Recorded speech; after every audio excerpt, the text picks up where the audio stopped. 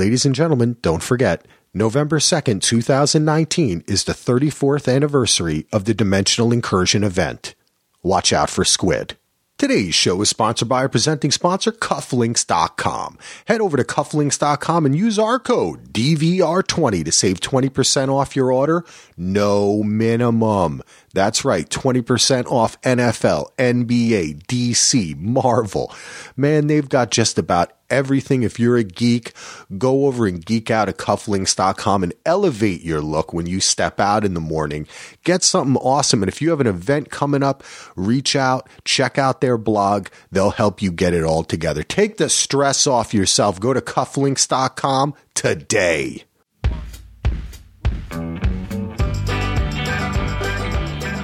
Welcome back to Daily DVR Does Watchmen. My name is Axel, and my co-host today and throughout the season is Roberto Suarez. Hello, Roberto. Hello. Good to have you again, partner. Thank you. Happy Halloween. Yeah, happy Halloween, man. Went out with the kid today. I didn't see anybody dressed as Rorschach, so I felt good. Maybe adults are okay. I don't know that I would want to see a little kid dressed like Rorschach. There's always that dude who gets his kid, right? You know? Always that dude who's got to make his point through the kid. But I didn't see it this year. But today we are going to be talking about Watchmen Season 1, Episode 2, Martial Feats of Comanche Horsemanship, written by our showrunner and series creator Damon Lindelof, and also by Carlton Cuse' son, Nick Cuse. The episode was directed again by Nicole Castle. Thanks to all those that sent in feedback. And if you want to send in your feedback, you can hit us up at dvrpodcast@gmail.com. Of course, Aaron is going to be back with me next Wednesday. And this Sunday, I am going to be recording an initial reaction for episode 3 with Roger from Shat on TV. So go check out shatontv.com. Find out more about those guys. They're great. They cover Westworld and a bunch of other shows. I'm looking forward to that. Also, take a look at the show notes. Just scroll down. Give us a review. Give us a review. We appreciate those Apple Podcast reviews. And also, I'm going to put some helpful links in the show notes. Go to dvrpodcast.com so you can find out about our other podcasts, like Podcast Winterfell, Westworld Theorycast, Veronica Mars, and Mindhunter. And also find out about Roberto's other podcasts, too, Radio Westworld and A Pod of Cast that are still continuing. And speaking of Roberto, let's let him talk a little bit. How you doing, pal? Yeah, it's still continuing. For a moment there, I thought we're not going to have any more Pod of Casts because of the recent news this week of the show, the early Dawn of Heroes or Age of Heroes show of Game of Thrones getting canceled. But then within hours of that announcement, we heard that a new Game of Thrones spinoff actually got a full series order. Man. House of the Dragon or something like that. I can't remember the name of it now, but so I'm excited to know that in the near future we will have more Game of Thrones to talk about in our future respective podcasts. That was funny too, because in those like 2 hours there were like 50 articles that came out like HBO is done with Game of Thrones because season 8 was so bad. And then the new one. Well, and then Benioff and Weiss got kicked out of Star Wars or left Star Wars, or whoever you listen to out there, there's a different interpretation of who, what, or how did it happen. So now, it was a bit of Game of Thrones drama for the last couple of days. Yeah, it is. And you know what? Actually, Kim Renfro, who writes about Game of Thrones as well as Westworld, and she writes for Insider.com, is going to come on Podcast Winterfell next week. We're going to talk all about that stuff. Fantastic. That's great. That's some interesting. Yeah, actually, you were on the last podcast, Winterfell, where we kind of talked about fan reaction to season 8. Yeah, that was great. That was great. But all right, let's get into some Watchmen, though. Enough of Game of Thrones. Sounds good. You'll jump in first with some news, right? Yes, we've got some news. There was some really interesting stuff that dropped on the PDpedia, which is, of course, like kind of the extra content that HBO is putting up. And there were 3 new articles, one which was kind of about Judd dying. And went through kind of his life and gives you a little bit of tidbits about him and his background. There was another one that went into the kind of show not only the show that they're airing, right, about the Minutemen and Hooded Justice. The American hero story? Yeah, American hero story, but also just generally other cultural of things that are happening surrounding masked vigilantes. Mm-hmm. And this is actually written on like September 2nd, 2019. And it gives you a good kind of idea of what's happening even outside of Tulsa. So I think that this stuff is some pretty fun stuff to take a look at. And there's another one that goes into refordations or the reparations and how those came about, specifically in Tulsa. So it's really, they're adding some interesting stuff here. And normally I get a little spoiler phobic, like, but I think that this is really actually good world building, so I'm enjoying it. Right, it's kind of creating that universe around the context of the show, and to me it's a smart way of expanding beyond what you can do with the 9 hours of content that you have on the TV show, right? So it kind of helps you create more of a sense of reality around what we're seeing in the show, because all you get is these, a condensed 9 hours. So it just gives you an opportunity to kind of delve a little bit deeper into some of those aspects that you can't go into as much detail on the week-to-week episode, because you got to move the story forward. Yes. And it makes you kind of feel more. Even when I was rewatching, I'd read some of this in rewatching, and it just I felt like the world was a little more filled in. Mm-hmm. So I would suggest, if you're taking the opportunity, looking out and listening to the podcast, go click on the link on the bottom. I'll put a link into it. Yeah. That's some good stuff. There was another article that I'm going to put there, from Slate, talking about the flyer that we see starting out falling down from the Germans, that we see our protagonist pick up while he's walking along. Right. And they go into the actual wording of it, how it's taken from an actual flyer and some other propaganda of the time.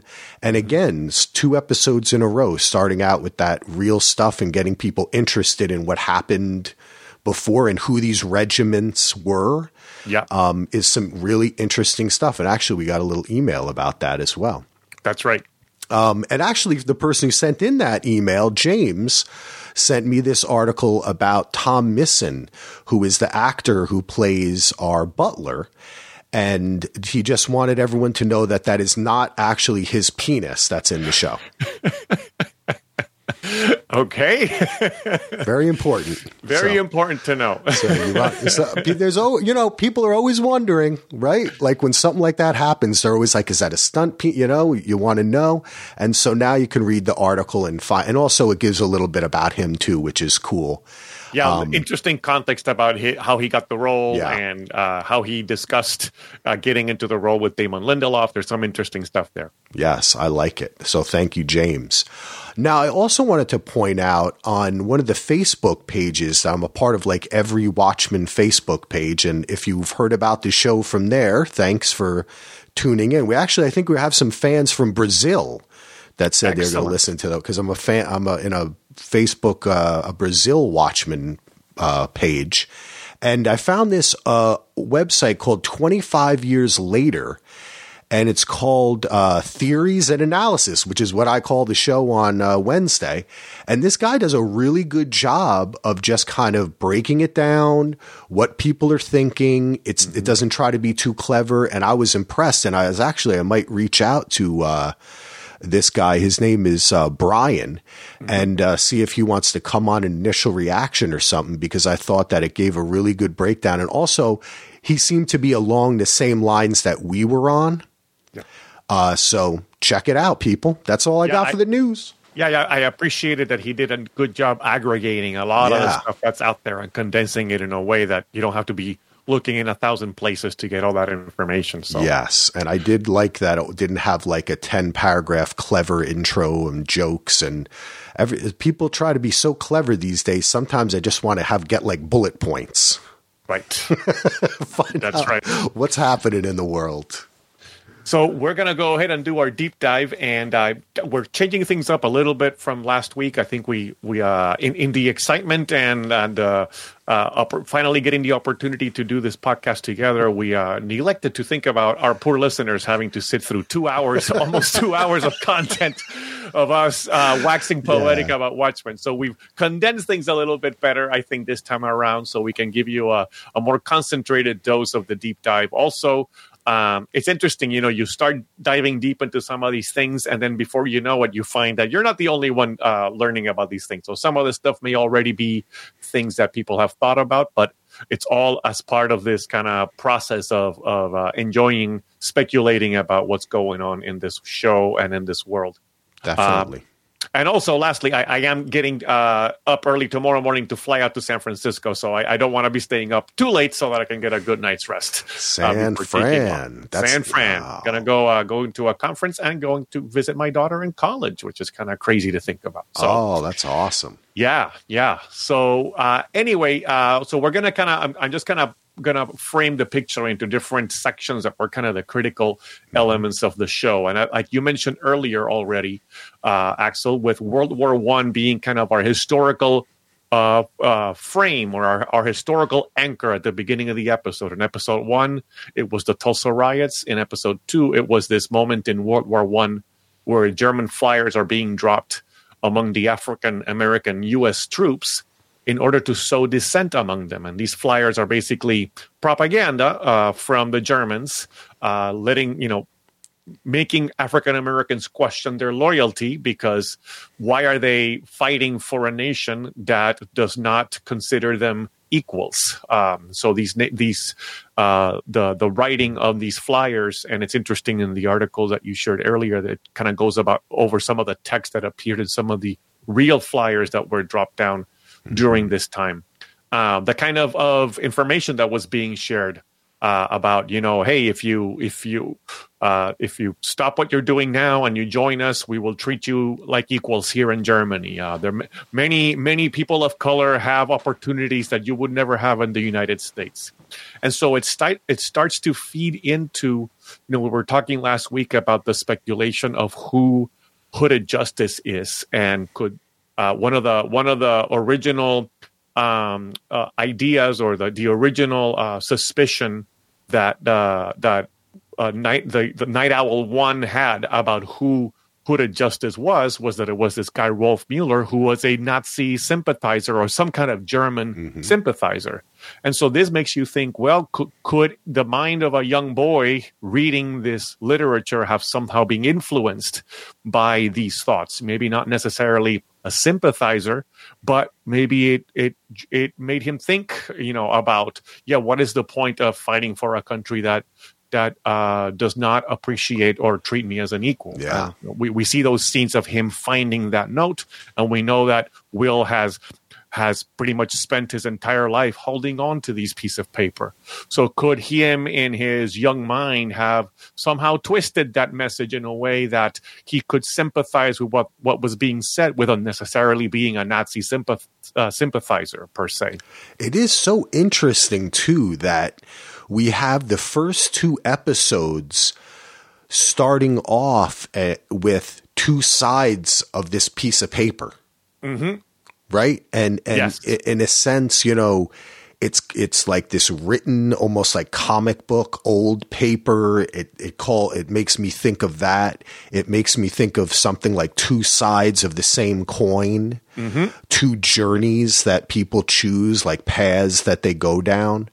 So that was so interesting. And I also like the way that they started off with seeing all like the German women typing, and the man comes in who speaks English, and because so much of what we're dealing with here is like written history and how things happen and institutions.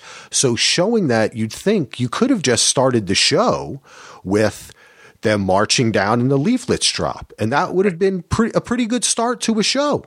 Right. Pretty interesting. But they put that first part in there, and there's a reason for it. And I think that it is that reason to bring those ideas to us. I think this episode is, and we'll go over this also with some other points that I will bring up, but I think this episode is telling us that the moment you start writing about history, you start to influence the perception of history. I like that. I think that's kind of where this is going. We also get, the woman is typing in a typewriter, which I'm pretty sure is the same model as the one that the man in the estate, the supposed Ozymandias, is typing his play in, right? And he's typing his own version of a history too, right? Of the John Osterman story of the origin of Dr. Manhattan. And her name happens to be Fräulein Mueller, which maybe there's a coincidence there with Rolf Mueller. Perhaps there's a connection, perhaps not. It's just a way to kind of put a little Easter egg there of some kind. That's interesting. I didn't know that. And then the other piece too is I see the flyers falling from above, and I compare that to, in episode 1, the squid's rain falling from above. Are these both things a type of propaganda, a type to manipulate other people? We had in episode 1 the rain of squid, and later on in this episode 2, we hear of we have a callback to the original graphic novel with the newsstand, where the folks are discussing that this squid rain may just be some kind of political distraction to, take us away from paying attention to what the real problems are out there. And then we have a very similar image of the flyers falling on the people. So we're seeing kind of some interesting parallels about those in power using propaganda and literally raining it from above, whether it's through flyers or through potentially a continued a conspiracy through this rain of squids to continue to suppress information or influence the masses with it. I love that. The type of political message that people are supposed to be thinking of. That is what that is. You just explained it. Yeah.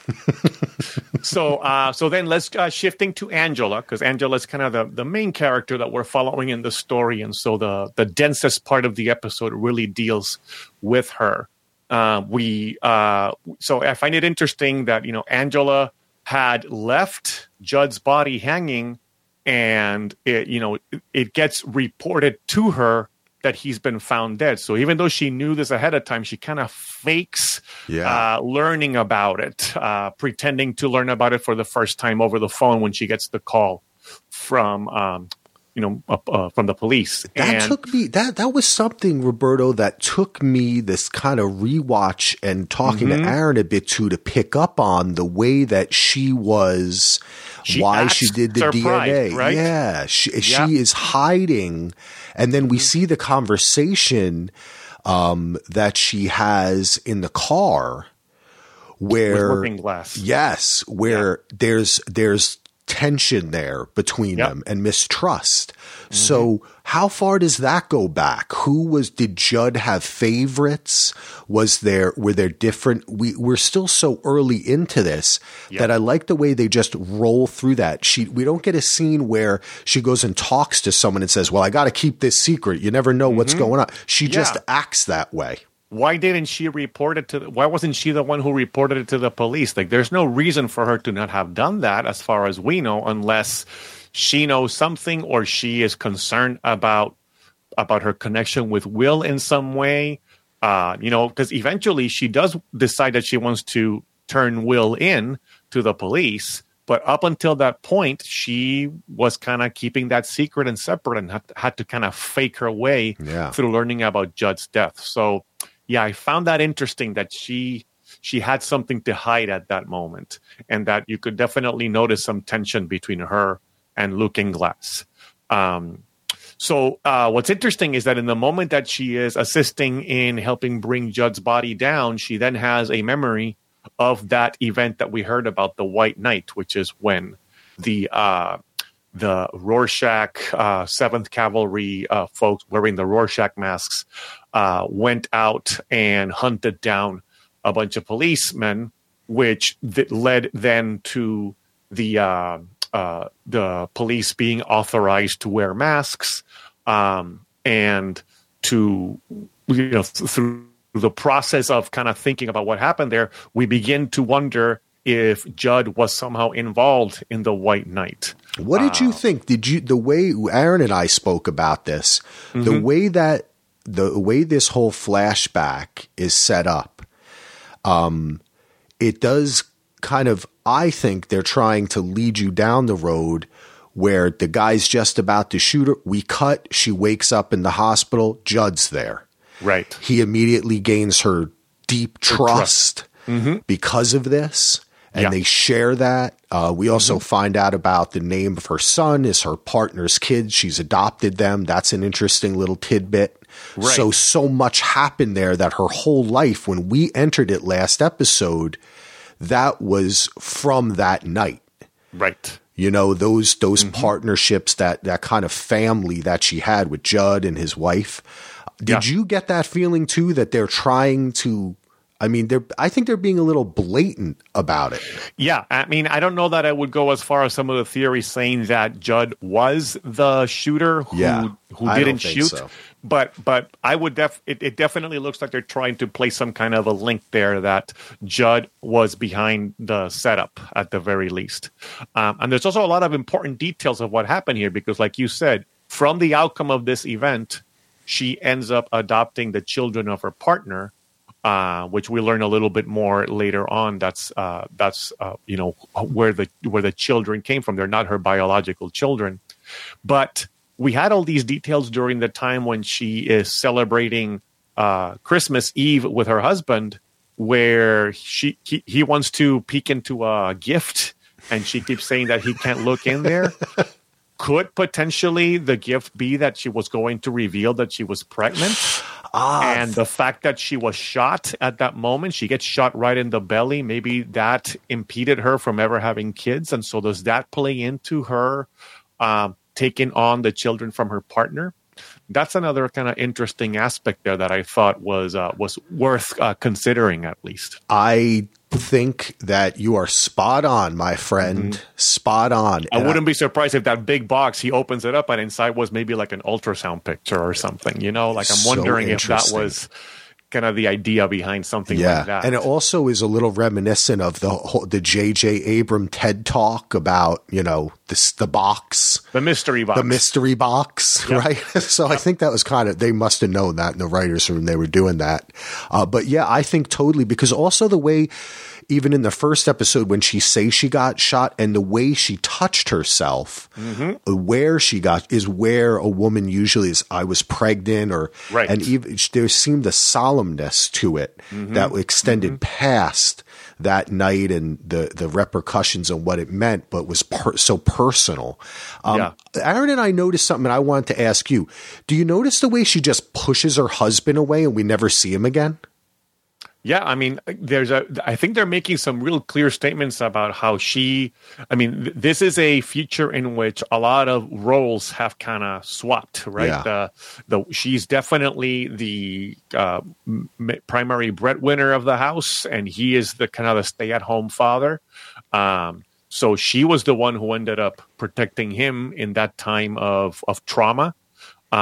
Similarly, we see, a world in which white children are being adopted by black families, which is very interesting. That, when you think about them as she being the partner of the police officer who died, and these were his children, that in some kind of system, in whatever legal system exists in this world, she was granted custody of these kids over the kid's own kin, over the kid's grandfather. Yeah.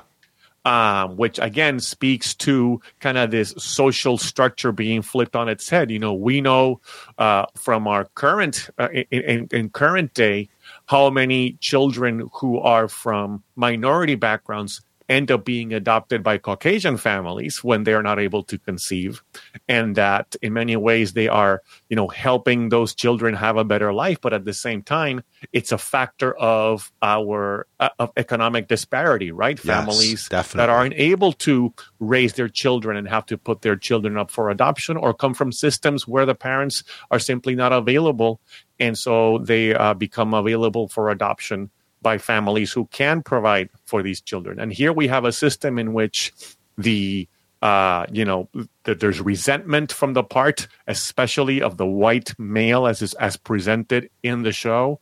And then to add insult to injury, the own grandfather of these children apparently isn't considered adequate enough to provide a safe upbringing for his own grandchildren, that they would favor the partner of his son or daughter, whoever the partner was, to be the one to raise the children. And then you can see how kind of that resentment has built as part of the whole Redfordations and all of that other stuff. And I wonder if the grandfather will become a factor in the show.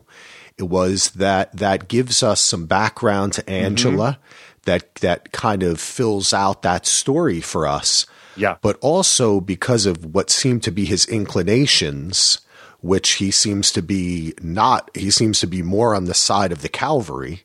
Yeah.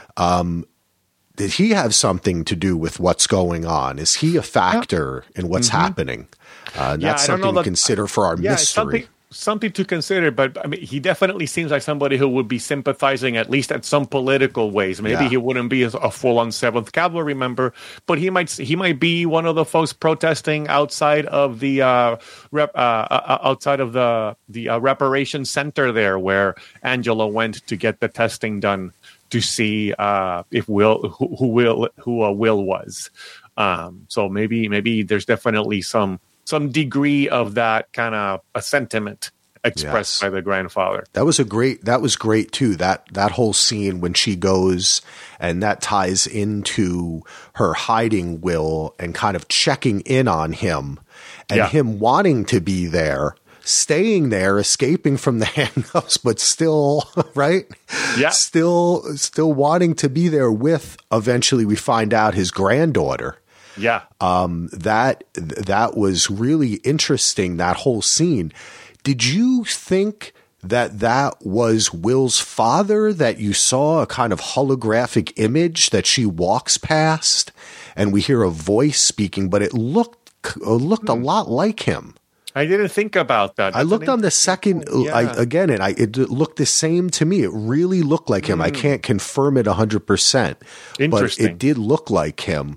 I mean, what it made me think about was what you were saying about whether Angela could potentially be the second manifestation of a superhero with superpowers. Because, of the people that we have met in the world of Watchmen so far, Dr. Manhattan is the only person to have demonstrated any kind of superpower ability. Now we have Will demonstrating at least some high level of tolerance to heat, whether it is because he's able to chug coffee down like it was cold water, or stick his hand in a boiling water to grab an egg without issue. This is not just pain tolerance, but his skin doesn't seem to be affected in any major way. So if that's the case, could he have some kind of superhuman ability, and could that have somehow been passed on to Angela? And going back to your point of, could Angela have been the baby? It seems kind of awkward. It wouldn't gel from a genealogic point of view that she would be the granddaughter of this child who was the contemporary, or close enough. Right. But still, maybe there is some connection there with some kind of ability that Angela may have inherited from her grandfather, or time travel, something. And Will keeps playing with, he mentions multiple times that Dr. Manhattan can look like anybody, can be anybody. Could he be a manifestation of Dr. Manhattan in some way? I mean, who knows? There's lots of interesting things there. And then there's also the connections. He mentions having friends in high places.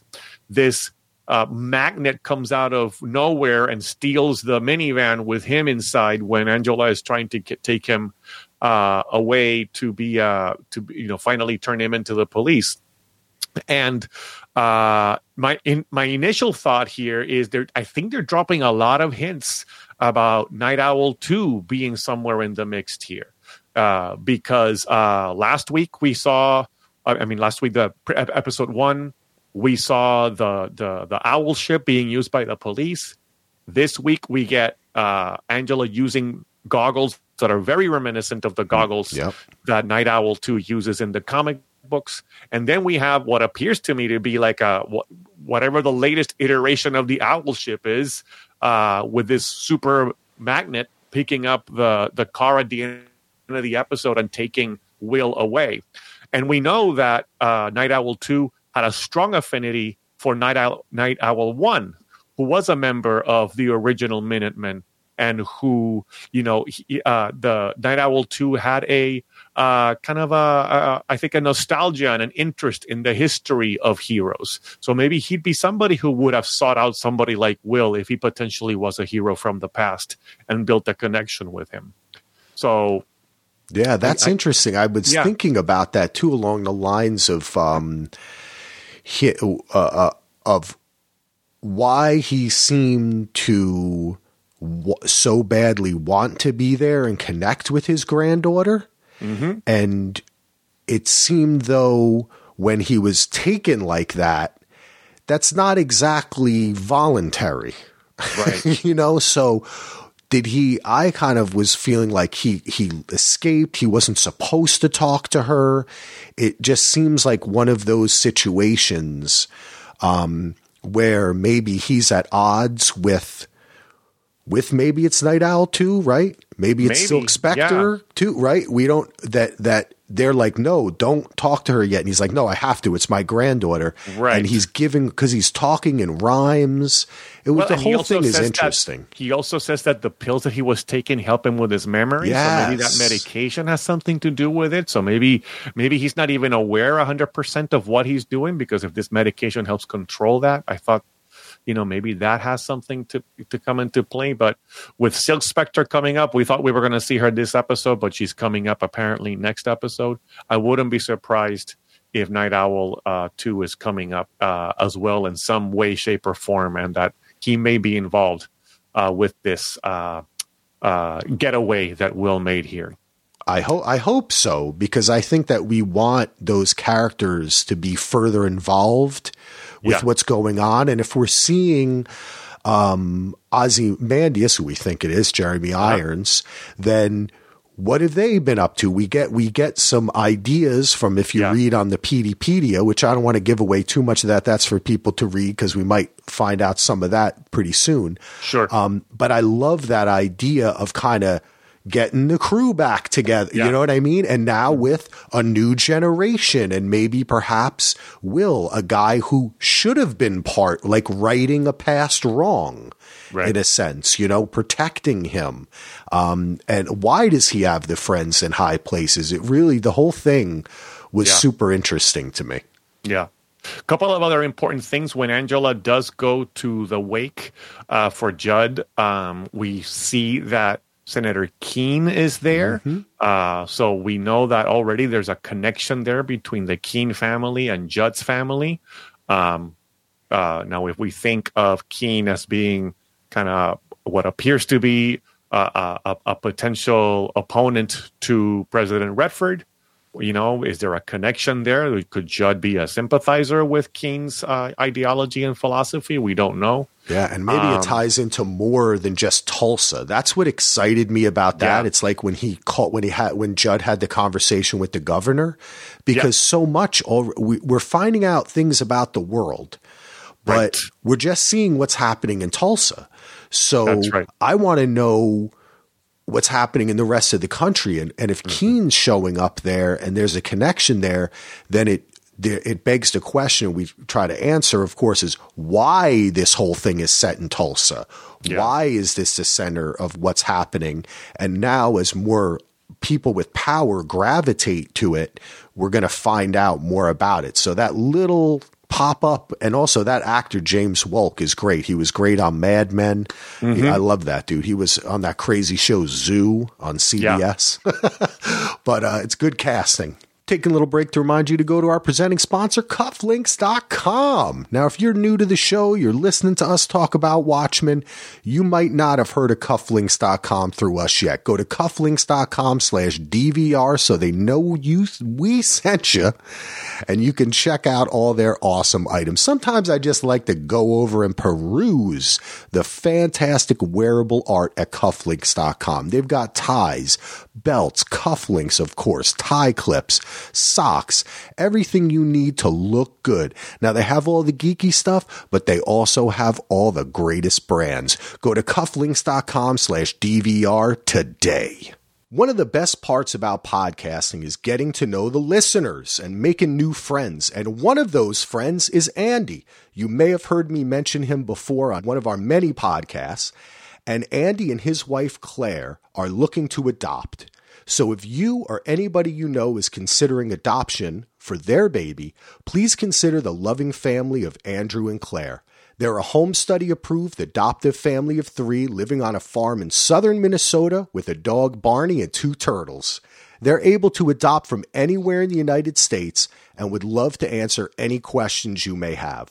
To learn more about them, check out their Facebook page at Andrew and Claire Adopt or on Instagram at Andrew_and_Claire_Adopt.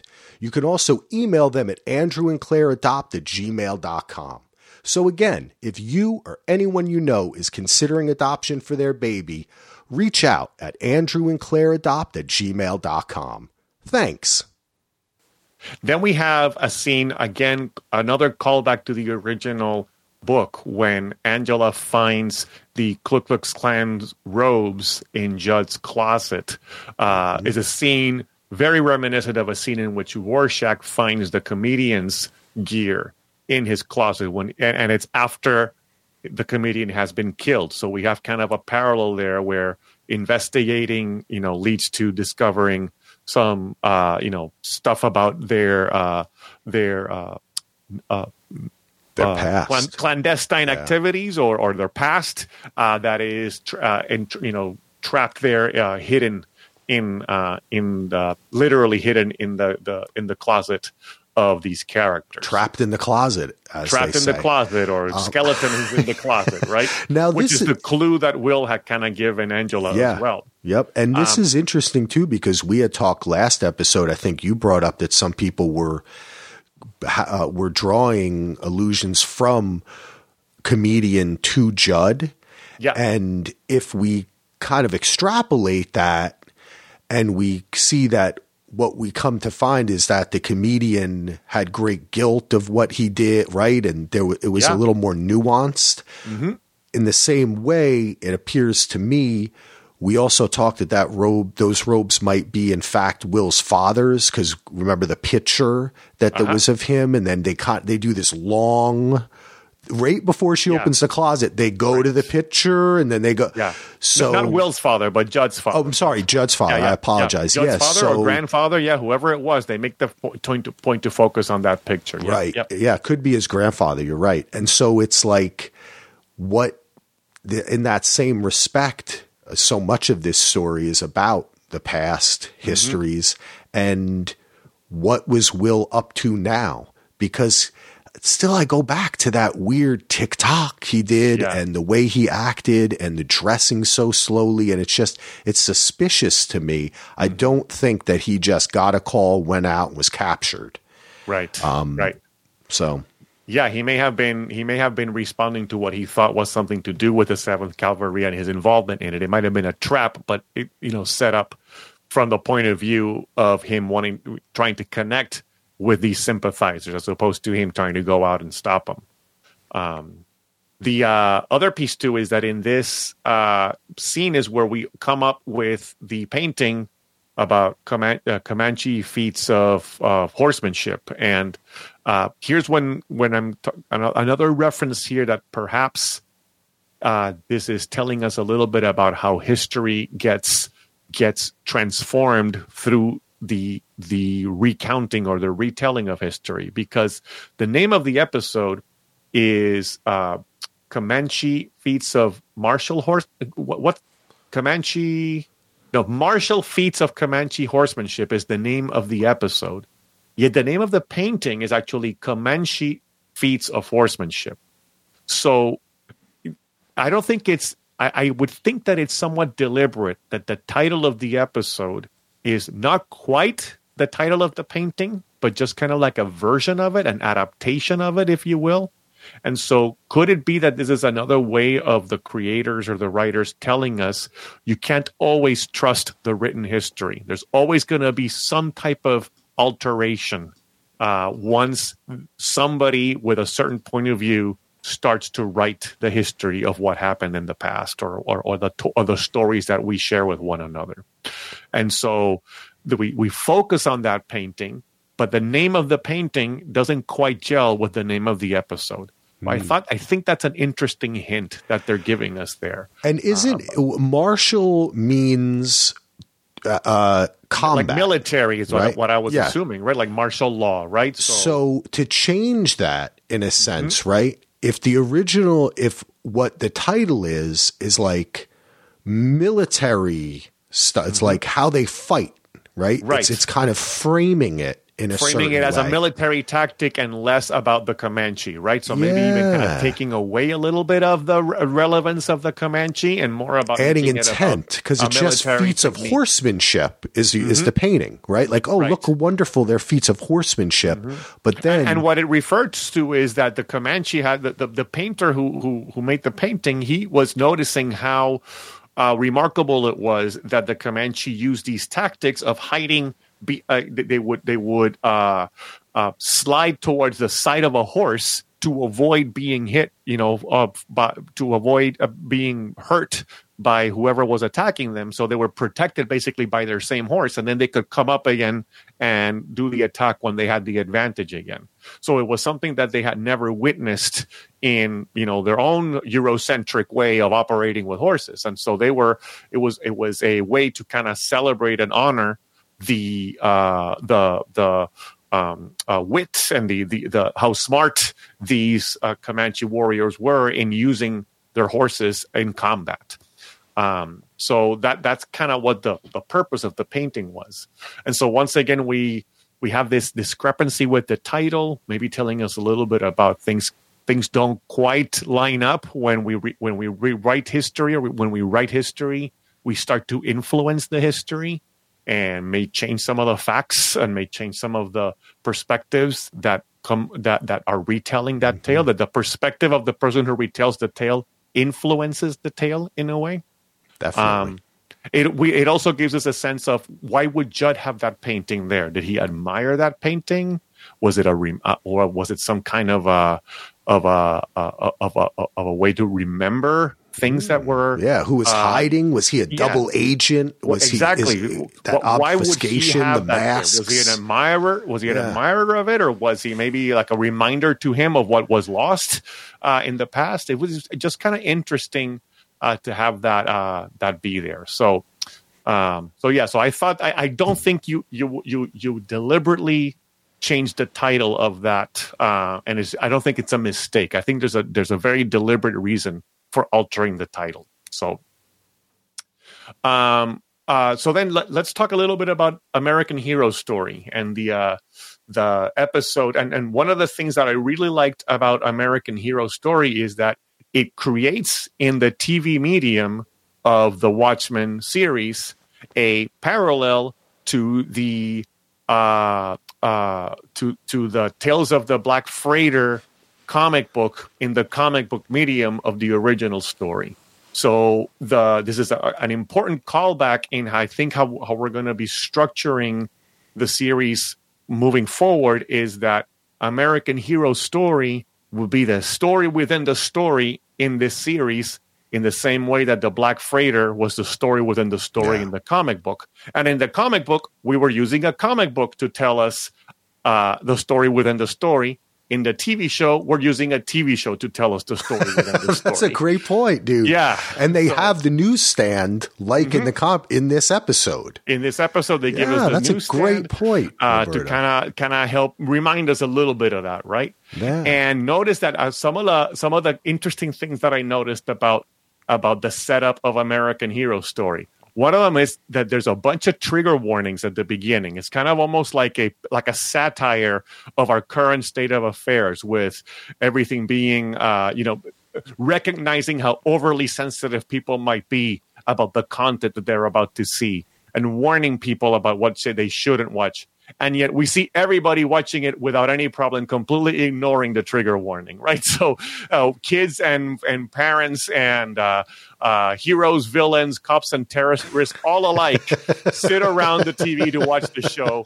And it has like 5 minutes of trigger warning at the beginning that everybody ignores. Just like in our world, right? Exactly, just like it is in our world.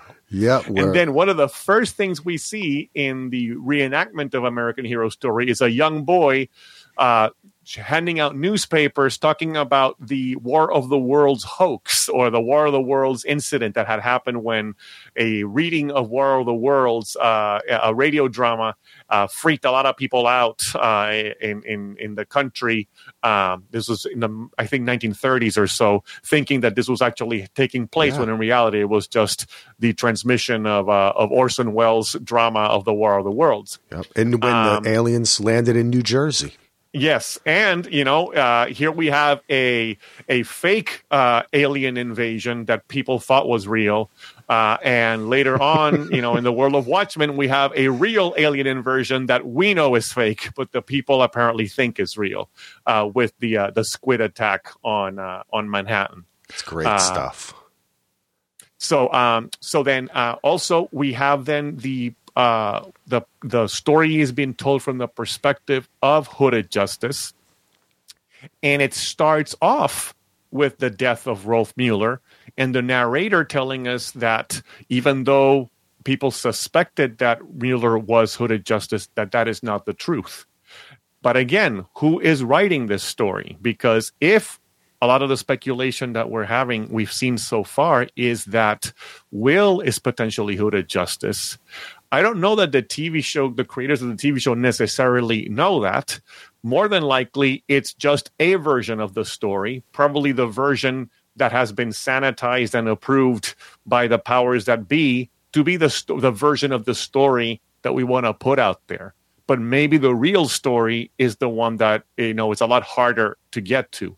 And so in the same way that history kind of gets written from the point of view of the powerful, we saw this in the first episode. How many people reacted to the scenes of the Black Wall Street massacre in disbelief, thinking this could have never happened, when in reality it did? Mm-hmm.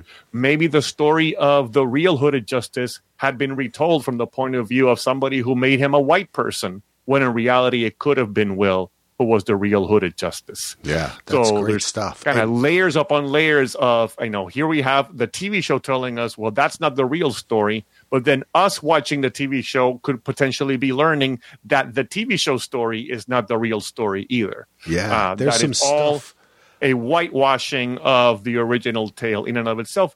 And it makes sense, in a world where, at the time of the original superhero masked man coming into being, the idea that the first superhero would have been born out of a racial incident, and that it was a black man, probably would not have played well with the dominant culture, with the dominant power. So what do? You turn the hero into a white hero. Yeah. We see that nowadays with things like look at religion. Look at the depiction of Jesus Christ in the majority of history as a white, blue-eyed, blonde individual, when in reality he probably looked like a Middle Eastern man, right? Yeah. You change the imagery to satisfy and to present the perspective of those who are in power.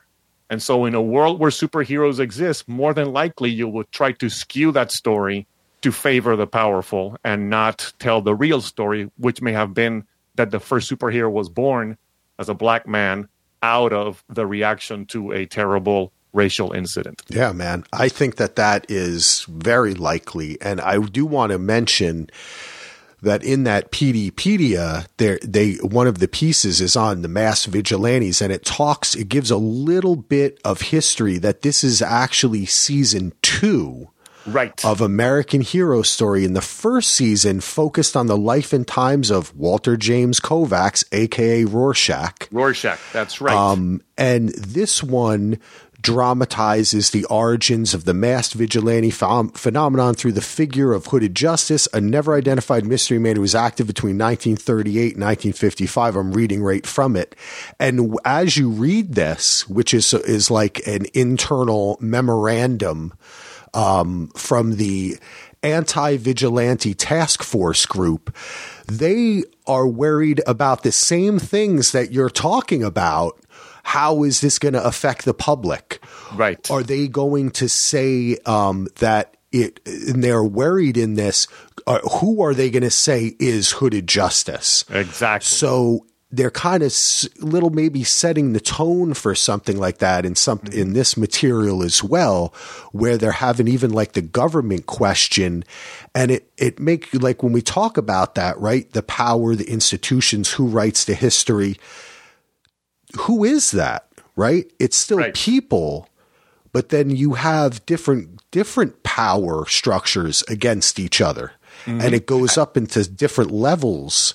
And this is kind of bringing that into it in the same way that the government doesn't know where the squid stuff is coming from. Yeah. You know, so that's interesting to me that they're not choosing to show us some secret classified files that they know what the truth is.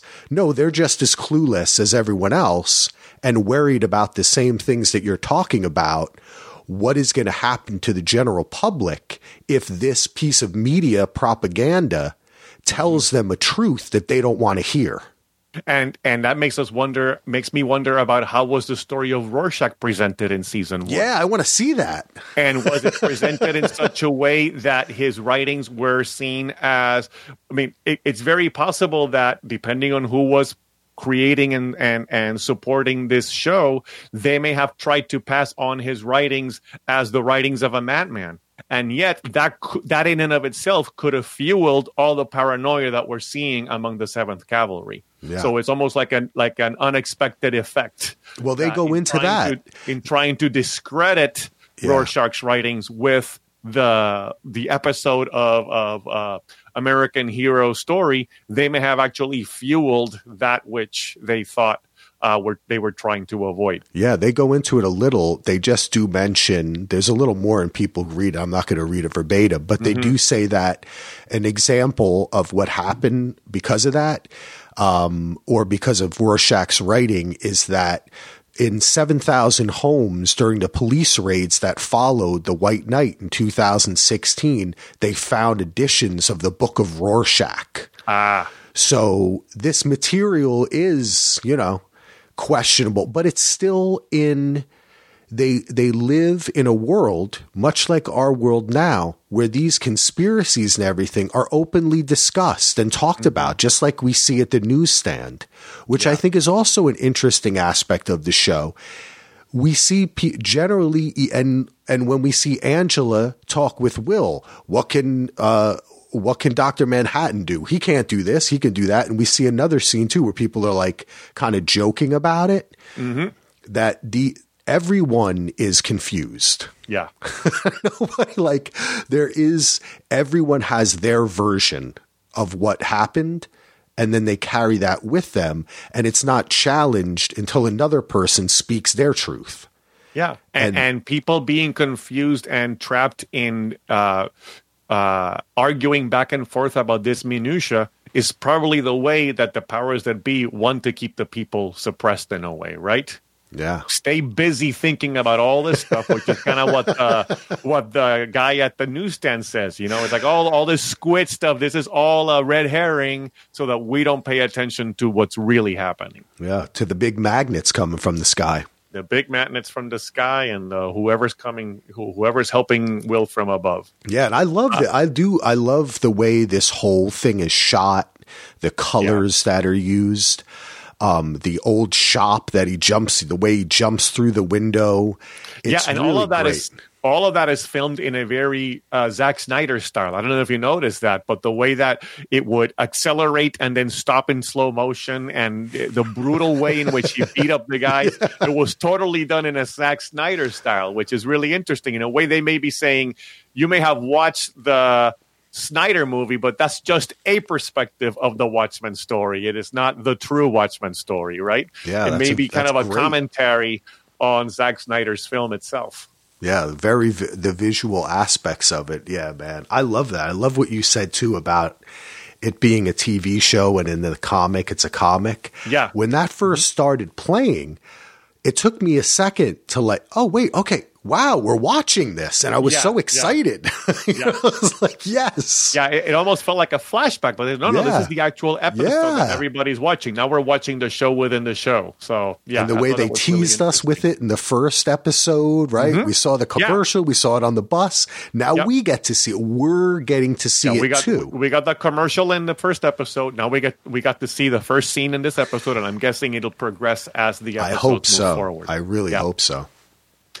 So then the Lord, the person whom we are pretty sure is Ozymandias, but we still don't have 100% confirmation on that. He is rehearsing his play, the play about the Watchman's son, with Mr. Phillips and Miss Crookshanks, which is basically a retelling of Dr. Manhattan's origin story. Now, another issue here that I think is a callback to the book, in the way that the American Hero story is the story within the story version of this iteration of Watchmen.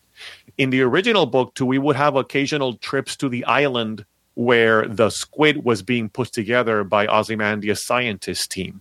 And I think this is kind of what these scenes are the parallel of. This is the parallel of that. Is the rich estate is kind of like similar to how the island was in the original novel. So if you read the original Watchmen, you'll have these almost kind of out of left field moments where the story pauses and you go to this island and learn about this writer that's concocting this story to help kind of promote what's going to be behind this squid monster, and the scientists are working on this thing. So in the same way, we're kind of seeing the machinations of this Lord in this place removed from the rest of the story, and in this case, having something to do with Dr. Manhattan. And he in particular is moved by the words "nothing ever ends" that Dr. Manhattan told him directly in the end of the original story. And he repeats them here rather almost mantra-like, the way that he hears them when they are told in the tale, in the play. And I'm starting to wonder here, the characters of Osterman, John Osterman and Jenny Slater, are played by Phillips and by Crookshanks, the two genetically engineered or robotic creatures that we have seen here with this Lord in the Welsh estate.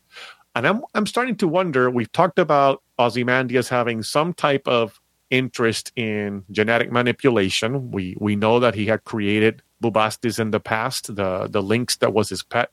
We see him growing tomatoes on trees, which that doesn't happen. So we know there's some kind of genetic manipulation going on there. Could it be that he's attempting to clone John Osterman? Clone John Osterman as a way to get to recreate Dr. Manhattan? And if that's the case, could the actor that's playing Phillips be the actor who's going to play Dr. Manhattan later on? That is something that I've been wondering, if what we see here are prototype versions of both Jenny Slater and John Osterman that he's been attempting to clone for some time now. I think that's a super interesting idea. And as you were talking, I'm thinking you're making the comparison to the island. Mm-hmm. And even though that was happening, in parallel, I just feel like we're out of step of time with what's happening here with Oz, with the Lord. So is this a flashback, a flash forward? Is this how the plan we see now playing out in Tulsa began? Or is this as a result of it, he's here? I think we're seeing at least a number of years in the past. We see the anniversary that was celebrated last episode. This second episode, the cake had 2 candles. So now it's been 2.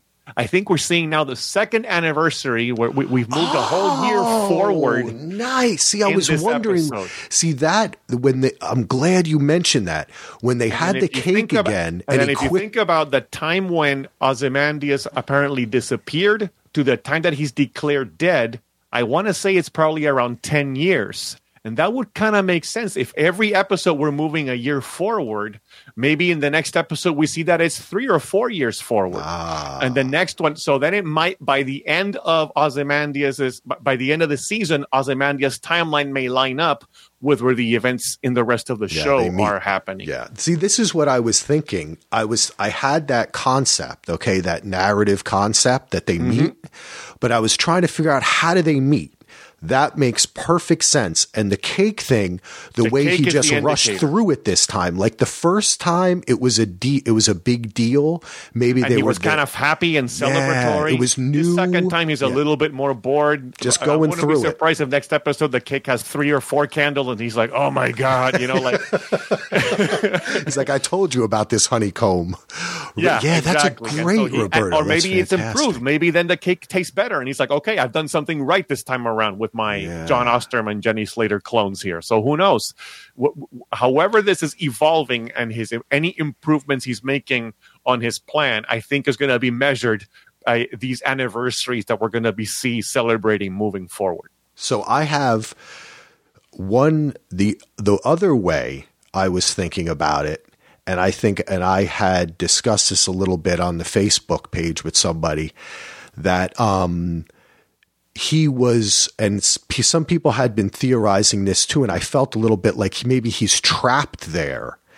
And whatever he's doing now is retelling us the story that got him trapped. So that's just, even though now I more so believe what you just said, and I love it, the idea I was thinking, and I wanted to see what you thought, is that he's trapped there. This is a number of years are going now. I totally buy that. That has to be what that cake meant. You're totally right about that. So we're seeing a progression there. So maybe he, at the end of this, how would it meet if it went that way? It's not as clean as the way that you described it. So I'm going with what you said. I love that. Yeah. I think there's still the possibility that he might be in some kind of pocket universe or something. I mean, who knows what? It's too ethereal. Too strange. There is that possibility too. And when we were introduced to that scene in this episode, it was right after looking through the painting in Judd's office, or in Judd's room. So maybe who's the one who hides? They're trying to tell us something about that this is somehow some kind of parallel world. But the thing with the cake, I think, is a clear indicator that we're moving through an accelerated timeline that starts farther in the past and is going to be catching up to the events of the series as we move forward in the next episode. So in the end, it's Desmond. Right? He's doing the same thing again. We gotta go back. and what's going to happen in episode? What's going to happen in episode 8 or 9? We're just going to have a couple characters walking along a field, and they kick something and fall on the ground. Oh, it's a hatch. Yeah. And they open it and they fall into the castle. Like that's gravity right. Turns around. I love that though. That is super, the touch. See, the cake thing, I thought about it, but then my mind for some reason didn't grasp it, because what I figured is that they were just kind of like imperfect clones, so they were just programmed to do the same thing again each time he made them. Right, they're stuck in a loop. But what you're saying, I think, makes sense. I love that. Yeah, and the tomatoes don't grow on trees because I actually Googled it. That's right. They grow in vines. I've grown some of those in my backyard, so I know that they grow in vines. Yeah, there's a special tomato that's really a lot smaller and more oblong, that where the vines look like a tree, but not a tree. Yeah, that was a tree. Yeah, no, they're definitely dropping hints there of something not being quite right about the place where the Lord lives. So, all right, and then just to finish off with some ticks and talks.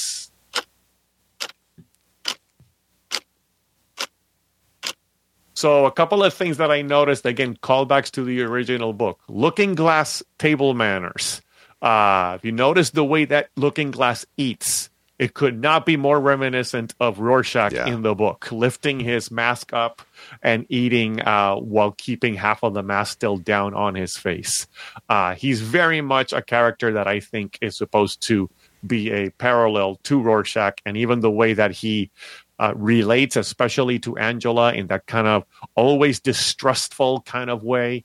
It seems very similar to how Rorschach interacted with the other characters in the original book. This character is becoming an antagonist to Angela. Yeah. And with the meeting in the car and the way that they did this very purposeful nod to Rorschach, are they saying, is he? Because we have this mystery. Who is the cop that gave the information back then? Is that what's happening now? So we have, along with all this crazy other stuff, there is a central plot mystery that begs us to pay attention to. And I think Looking Glass in this in particular made me think that's exactly like Rorschach. Like, you do that on purpose. Yeah. The way he lived, his house, he did not seem like a happy man. No, he seems to be cut from the same cloth as Rorschach. He's just the government-sanctioned, police-backed version of Rorschach, as opposed to the vigilante, breaking all the laws and going out and operating while it's been outlawed. But he's very much, if Rorschach had been sanctioned by the police, he'd be Looking Glass. I found it interesting that in a world without drones, we have men who are using Mothman technology to fly around and try to catch on all the juicy gossip that's out there. That was great. I figured if there's no cell phones, we did see pagers in this episode, but there's no cell phones and perhaps no internet. But in a world where at some point a man named the Mothman used wings to fly around, maybe that technology could have eventually been adapted so that reporters could try to get their news stories covered in as efficient a way as possible. Man, they made this world so full, didn't they? Those little you're mentioning these things, and it's just there's so many little touches, and that was fantastic. And also, they had little time for them. They took them down and beat the crap out of them. I know they had no respect. In that way, it's very similar to how kind of our current world, in which the media TMZ is being questioned and many times not really tolerated by our authorities. So, kind of an interesting perspective there. And then we do meet, at one point we see the young boy, Angela's son, playing with Manhattan building blocks, Dr. Manhattan blocks, which are these kind of space age Legos. It's kind of like a space age Lego set where the blocks hover above the ground. And my guess is that, again, some of in the aftermath of some of Dr. Manhattan's technology being left behind before his departure, it has made it into, toys in much the same way that military technology developed by the military eventually makes it into the world of civilians.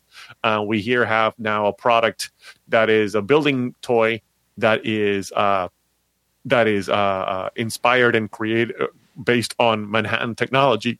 Yeah. And the structure that he was building, that Topher was building in his room, was very similar to the structures we saw Dr. Manhattan building on Mars in the previous episode. Yeah, Ozzy's castle.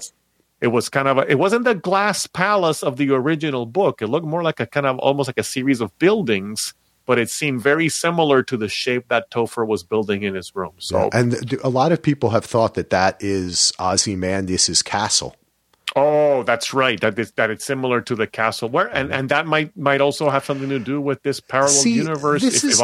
That's what I wanted to bring up here, and I don't want to go too far into this idea, but I'm seeing a lot of evidence to me of dream or dreamlike imagery where there's a repetition of images, faces, people. And that's why I said, like, did that look like Will's father in the museum? And then we have the same castle appearing, and there's certain other things that are happening, which coincidental, right? Whether it's the painting and, there was something attached to the painting, but everything is just the way things are working together and lining up. Oh, it was the way Will was talking in code. I'm sorry, not the painting that I was thinking of. Yeah.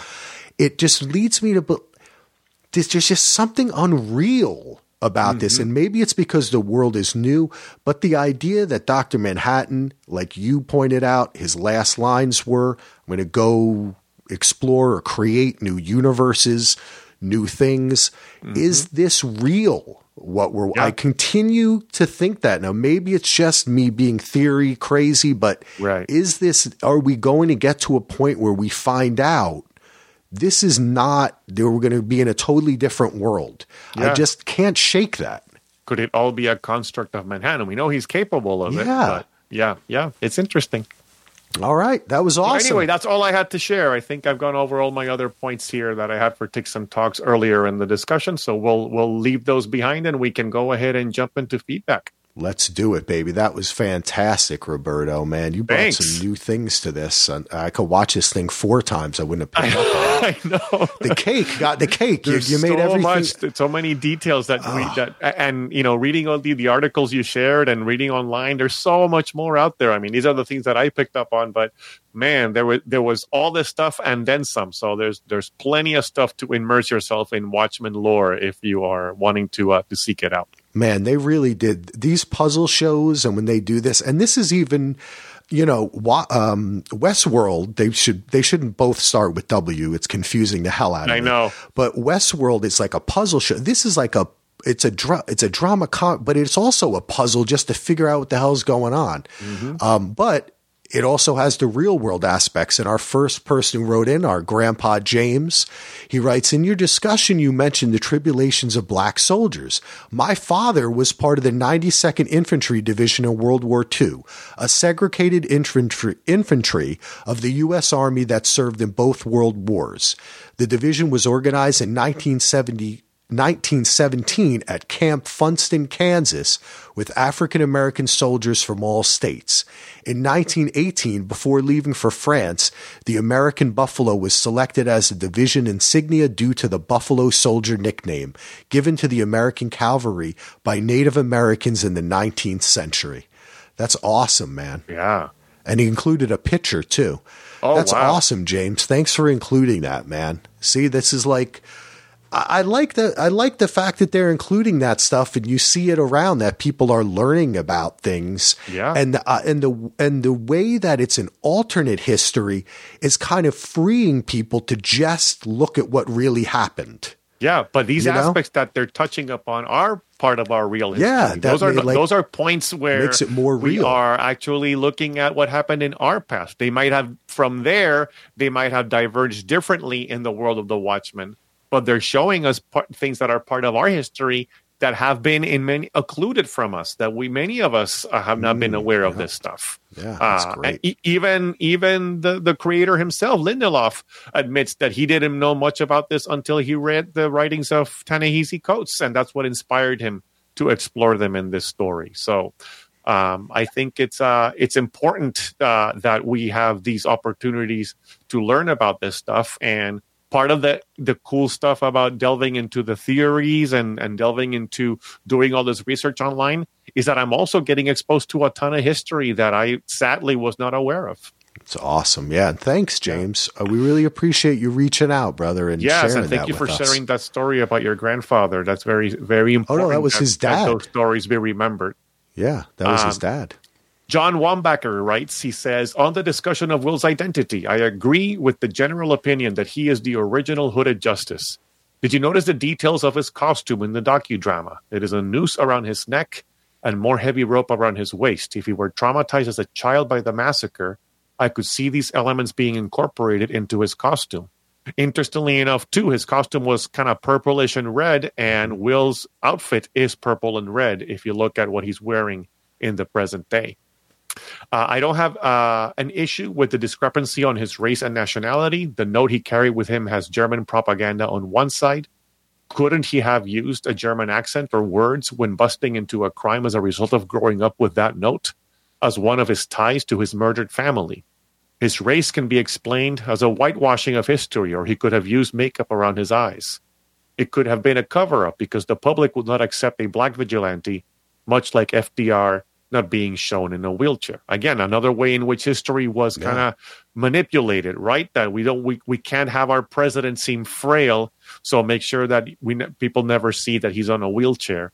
Is another way in which powerful institutions twist and curb and bend history in such a way that what we end up accepting as what really happened may not be what truly happened, and therefore we might end up with Comanche feats instead of martial feats, right? There might be just enough to kind of twist the truth and make us think of what's really the truth when there's something different underlying that. Yeah, and it says something too when you say that a person in a wheelchair can't be president. Yes, and you set expectations in the same way of saying, right? Yeah, yep. And I noticed that too with Hooded Justice. Mm-hmm. And when he makes reference to him using having like a German voice or using German accent, could it be too that Will purposefully hid himself in that way? That he used that as well. He wanted people to think we're coming from the perspective that it was hidden in blood. But could it be also in the sense that we're seeing where Judd made this decision to where the police should wear masks, right? They've hid themselves. Did Will make a decision that he regretted? Why did I hide that? Because I thought people couldn't handle it. Right. But you thought people couldn't handle it because they hadn't seen it. Maybe if you had done it, they would have handled it. Yeah. Yeah. And could it be part of his potential powers as well? He hinted at Dr. Manhattan being able to change his appearance. Could that be something that Will could potentially do? Man. We know he can tolerate heat. Maybe he can change his appearance as well. Or did Ozymandias create a clone type creature that he then put back in time that is Will, and now he's freed from his master and contacting his granddaughter? We'll think about that one. That one. I think we should end with that one. That's good of a place to end. Oh, that's fun though. This show is fun. Yeah, I'm not going that crazy yet, people. All right, I was kidding. That was a joke. I promise. Well, There's maybe not. 7 episodes to go, Axel. You gotta give it some time. Yes. Well, this has been fantastic, Roberto. Thanks so much, man. Your notes are great. I'm really having such a blast doing this. Only our second episode. We're having fun. Is there anything else that you wanted to add? No, just at this point, I'm just enjoying doing all the speculation. I appreciate the chance to do this with you, and I look forward to the 7 episodes to come. Yeah, it's going to be awesome. All right, everybody. So remember, on Sunday, I'm going to be doing that initial reaction with Roger from Shad on TV. That's going to be a lot of fun. Be back again with Wednesday. Roberto and I will be back next Friday for episode 3.